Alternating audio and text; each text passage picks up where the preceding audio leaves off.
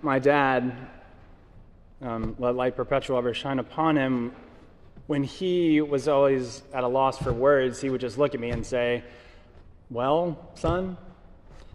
And I remember one time when I was little, I was talking about being hungry. I said, "Dad, I'm hungry." And he looked at me and said, "Well, son, what do you want me to do about it? Go find something to eat." And I said, "I don't know, Dad, make me some food." And he just looked at me and he said, "Poof, you're some food." Of course, I'm sure a lot of us has happened to us from our dads, little dad jokes. But of course, words have meaning and power. We've got a set of 3 readings today from the Scriptures that all talk about words and the power of words. Our readings today touch all on speaking with some authority of God, specifically. The passage from the Hebrew Scriptures we have from Deuteronomy, Moses is talking and relaying this word of God about the prophets, people who speak with the word of God. Paul, in his first letter to the Corinthians, is talking about food sacrificed to idols.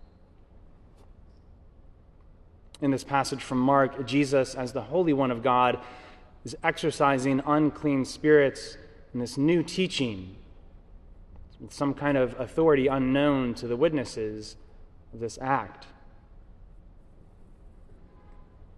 Now, Moses, of course, was this man who knew a thing or two about the Word of God. He's relaying this message from God that prophets will be raised up amongst the people, and God will put words in their mouths for them. And yet also there will be false prophets who will speak in the name of idols and lesser gods, and false prophets who will presumptuously speak in the name of God, who will speak things that will not come to pass. And some will even suffer dire consequences, death. God takes God's word seriously. And God wants us to take God's word seriously too, right? Even the name of God is to be taken seriously, as God commands us. Paul, in his first letter to the Corinthians, is talking about things a little bit on the other side, about how there are other people who sacrifice foods to lesser gods and to idols. And yet we, as Christians who believe in the one true living God, aren't beholden to the vanity of these sacrifices, so much as we are bound to love others and to build them up, and not to be stumbling blocks for them, no matter the words that they use. In the passage from Mark, Jesus is exorcising a man with an unclean spirit.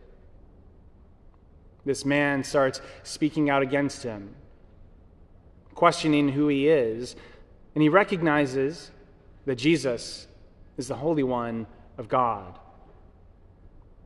Jesus commands the unclean spirit out of the man, speaking with this authority of God, the creator and ruler of all things, yes, including these lesser spiritual forces, like this demon.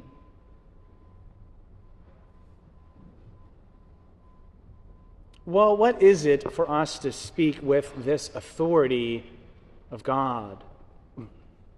To speak with this authority that we are named and claimed and beloved children of God, just like Jesus.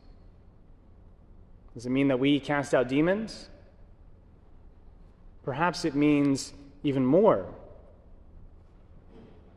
As Jesus is cited as saying elsewhere in the Gospel of John, "Very truly I tell you, the one who believes in me will also do the works that I do, and, in fact, will do greater works than these, because I'm going to the Father.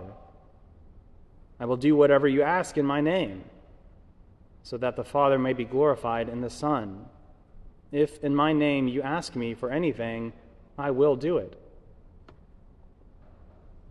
Words in the name of God have power. To speak in the name of the Lord, something comes of it, as Moses gets at in the passage and prophecy from Deuteronomy. Words in the name of the Lord have power, and that's why something like prayer, of course, can be so powerful. Whenever we pray for ourselves or we pray for someone else. Not only intercessory prayer, as we often do, prayers that can help a person, another person, especially a sick person, we tend to pray like that, but also our own prayers of petition and adoration and lament and thanksgiving. Prayers that conform us to the will of God. How powerful is that? Words in the name of God have power. It could be a word as simple as amen.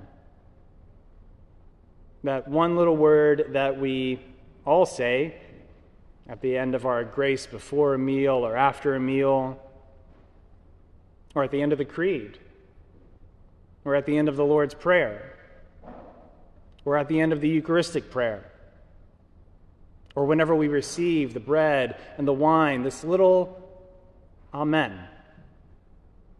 This little, may it be so. This little, yes, God, your will be done. It could be something as daring as telling someone the ways in which you see the Christ, you see the anointed in them. For just as Jesus tells us in the parable of the king will answer them, truly I tell you, just as you did it to one of the least of these brothers and sisters of mine, you did it to me. It could be a word as bold and fearful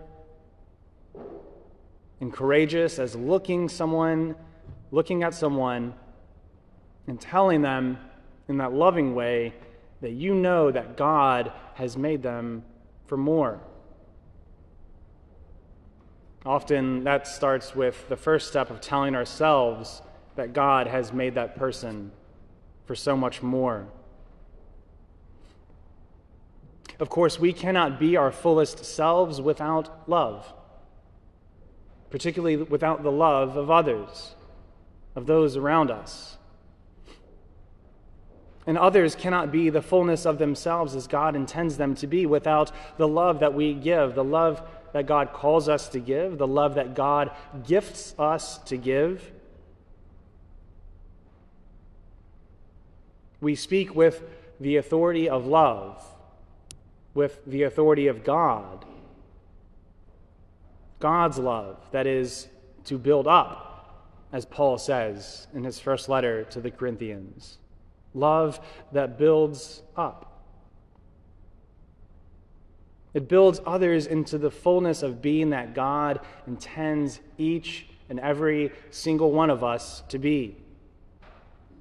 That fullness of being that God has created and is creating each of us to be. Beloved children of God, our Heavenly Father.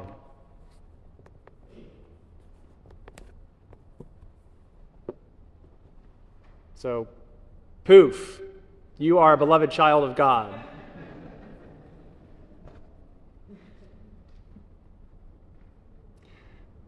Let us join our hearts and our words together in prayer as we approach God's table, where we give thanks and we meet God's love made known to us in God's word, through God's people, in God's word through God's prophets, and in God's word made flesh, Jesus the Christ.